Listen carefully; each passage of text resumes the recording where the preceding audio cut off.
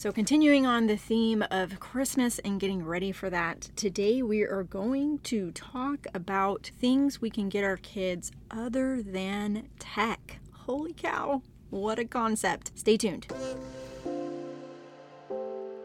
Welcome to your source for tips, tools, and support to help you be that mom that is tuned in and proactive for yourself, your family, and for the wild ride of raising kids in this digital age.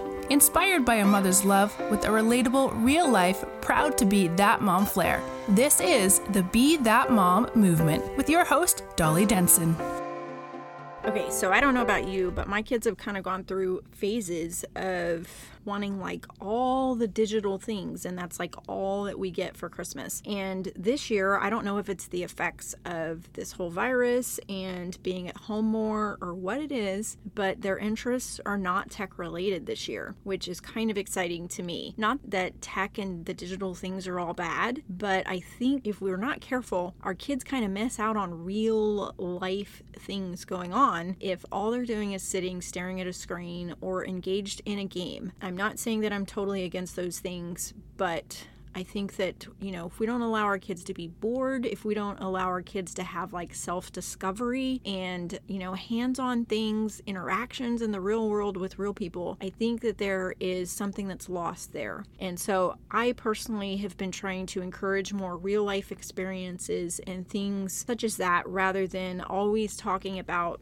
something digitally related. Of course, my kids now are older teens and one is in her early 20s. And so your kids may be younger and you're still in that phase of wanting all the games and digital things. But I want to give you a few ideas of a few really cool things that I came across when I was looking at some other ideas of things that we could give our kids other than the traditional things. Okay, so let's talk about those. I have 3 specific things that I wanted to just share with you for you to think about that you might consider as an alternative. So the first one is a really cool thing. If you go to scavengerhunt.com, it takes you to a website called letsroam.com, and it is really cool. They have these scavenger hunts set up that you can purchase tickets for them, and you are doing it either at home. They have ones where you're at home and you're doing a scavenger hunt in your home, or they have ones where you actually go out in, if you're in a major city or a city. They have cities all over the US, and I believe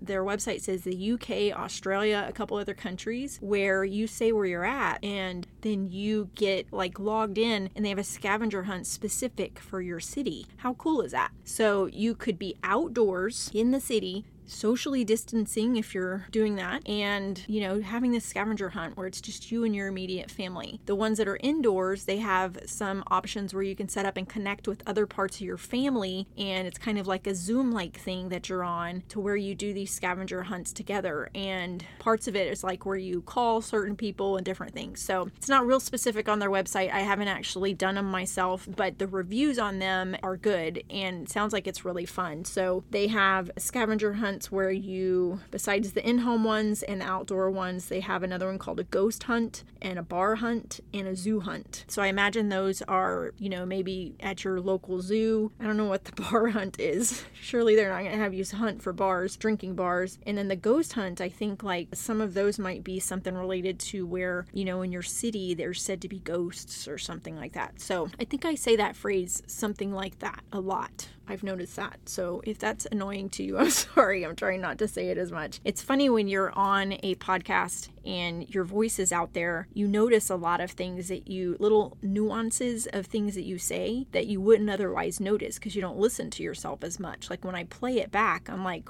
why do I always say that? And I've even gotten to where when I say which most of the time, most of those are edited out, so you don't even hear them, but I can recognize them on the waveform on this podcast, on the recording app that I use, and the recording program. I can recognize when I say by the waveform. Is that not sad?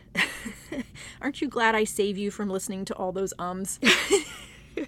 So anyways, the next example of things that you might want to consider as a non-tech thing would be subscriptions. They have subscriptions for different things that could be like self-discovery things, like kits, like real life manipulative kits of different things. Depending on the age of your kid would determine what kind you are interested in. I don't have any specific websites to refer you to. I do have one that I may drop in the show notes if I can find it, but basically just search for them. For my husband recently, he had his birthday. He likes to drink beer. He likes to brew beer. And so I bought him a brew maker's subscription. So it's this, what are they called? Beer places, not winery, but I can't think of it. What is it? A distillery? I'm not sure. Maybe that's for alcohol in general. Brewery. Can you tell I have problems with some of my words? Forming words with my mouth. A brewery. So I ordered that, and he gets a kit every month, and it's seasonally appropriate. So it'll be like something that's more for winter during the winter months, and I can cancel it at any time, but it's really cool because it comes with everything that he needs. He already has like the equipment. He just needs like the recipe and the different ingredients. So that's been really cool. During the summertime, or I think it was around Mother's Day, I ordered a subscription for my mom and my mom that was, I was going to say my mother-in-law, but I ended up not ordering her one. I ordered my mom one that was like a dessert a month. So she got like a new dessert shipped to her every month, and they were really good. She really enjoyed it. She thought that was such a great gift. And it wasn't like just a one time. I selected 3 months, and then I was able to, gift that to her for Mother's Day, but she got it for 3 months in a row. So that was kind of cool. But they make these for kids depending on what their interests are. So I would do a search, look for some subscription.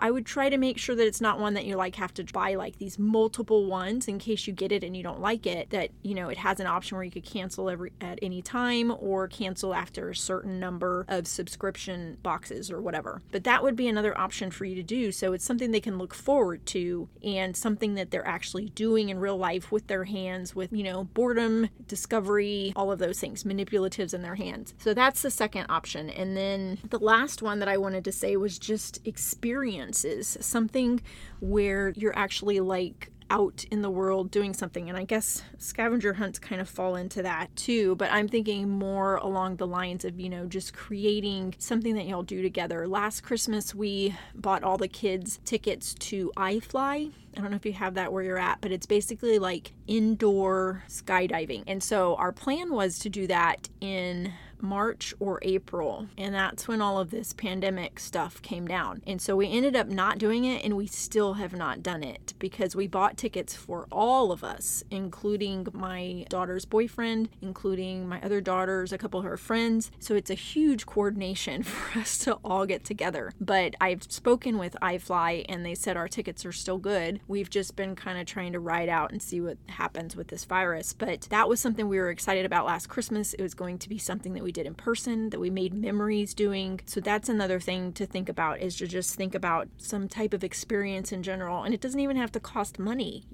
Like if you have a place that you like to go hiking, you can say we're all going to go hiking at this certain day and time or something, to that effect. So I would just think along those terms of something, kind of think outside the box. I think that for me personally, I feel like Christmas has gotten very commercialized, and sometimes we kind of lose focus of the point of the season. And so I've tried to pull back this year from spending as much money, and also trying to purchase from the smaller businesses and people that may be hurting during this time. So I've been buying stuff off Etsy and, just kind of thinking outside the box of things and not just buying from the big, huge stores that are already getting all of our business, but looking at the smaller places that, trying to stay alive with what they're doing. And I sometimes think that those type of gifts that are more handmade, that are more thought out, that they're going to be more meaningful long term. At least they are for me when someone gives me something like that versus just like a gift card. Not that a gift card can't be thoughtful, because if you think about something that someone likes, a gift card can be thoughtful.